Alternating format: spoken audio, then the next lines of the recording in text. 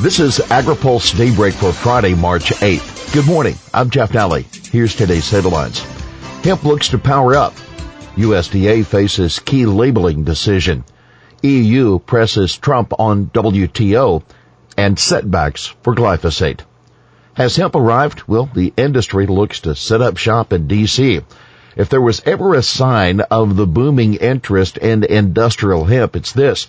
A coalition of farmers and industry stakeholders is considering forming a trade organization to represent the commodity in the nation's capital. Scott Graves, a former top aide to Representative Mike Conaway of Texas, who is now president of the American Association of Crop Insurers, is helping lead the effort. The 2018 Farm Bill unlocked the door, but we need to push it open wider, says Graves. The advisory board has some star power, too, with a name familiar to baseball fans. Former Washington National star Jason Worth, who owns an organic farming operation in Illinois. He says, "We are staring at an industry ready to boom." Regulatory agreement advances cell-based meat.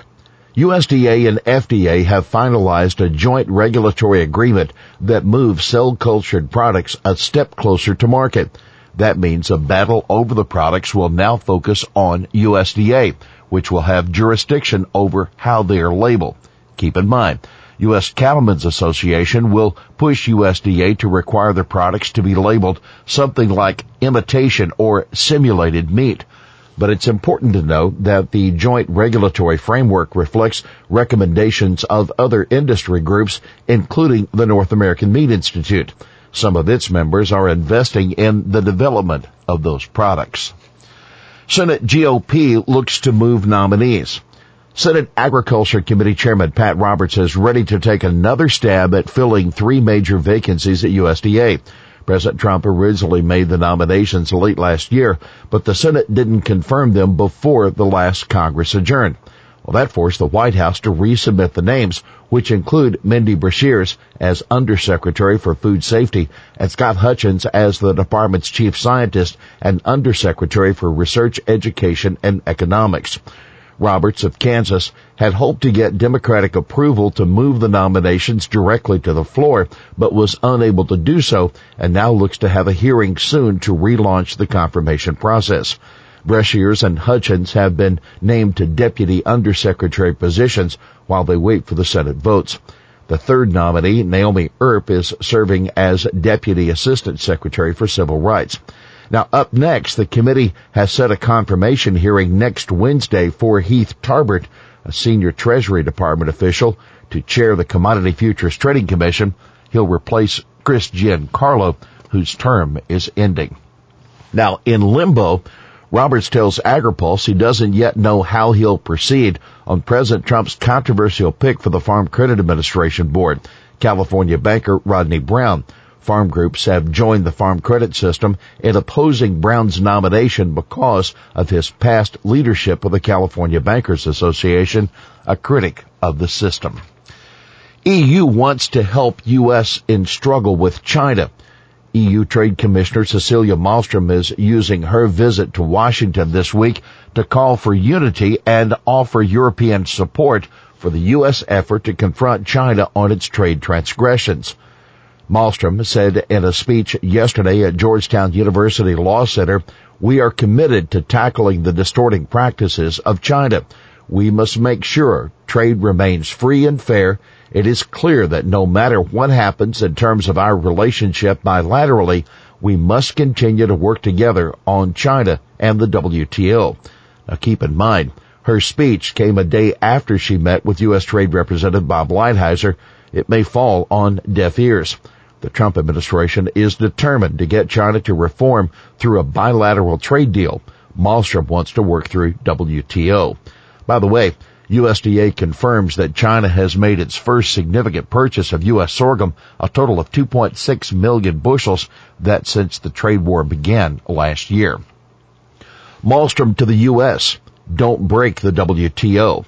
Going beyond her call for harmony, the EU Trade Commissioner warned that U.S. refusals to allow new WTO appellate court judges is threatening to break the system altogether. There should be 7 appellate judges on the job at the WTO, But that number's down to 3 because the U.S. continues to block nominees needed to rule on disputes. With the terms of 2 judges set to expire later this year, there could be just 1 left in place by December.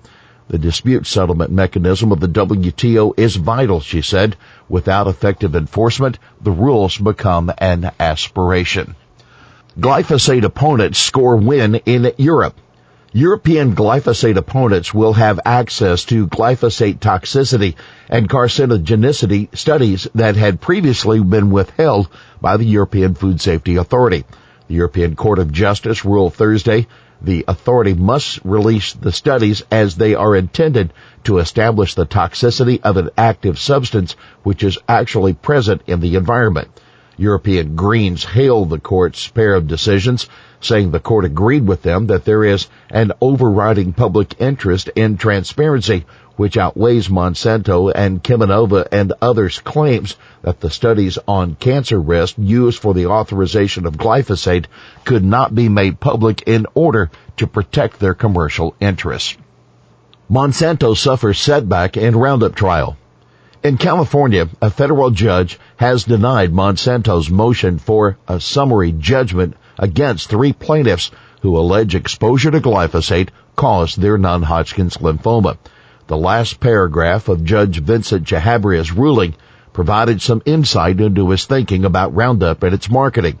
He said, quote, although the evidence that Roundup causes cancer is quite equivocal, there is strong evidence from which a jury could conclude that Monsanto does not particularly care whether its product is in fact giving people cancer, focusing instead on manipulating public opinion and undermining anyone who raises genuine and legitimate concerns about the issue. By the numbers, record-setting ethanol exports. U.S. ethanol exports topped 1.7 billion gallons in 2018, a 24% increase over 2017 at a new record. That according to the Renewable Fuels Association. Brazil accounted for 30% of U.S. exports, followed by Canada at 20% and India at 9%. China returned as a customer, but tariffs slowed exports. Here's today's He Said It. Moving along. That President Trump's assessment of the U.S.-China trade negotiations as of yesterday. He said the talks are, quote, going pretty well. That's Daybreak for this Friday, March 8th. AgriPulse Daybreak is brought to you by Watkinson Miller and Dairy Management Incorporated. For the latest news out of Washington, D.C., visit agripulse.com. For AgriPulse Daybreak, I'm Jeff Daly.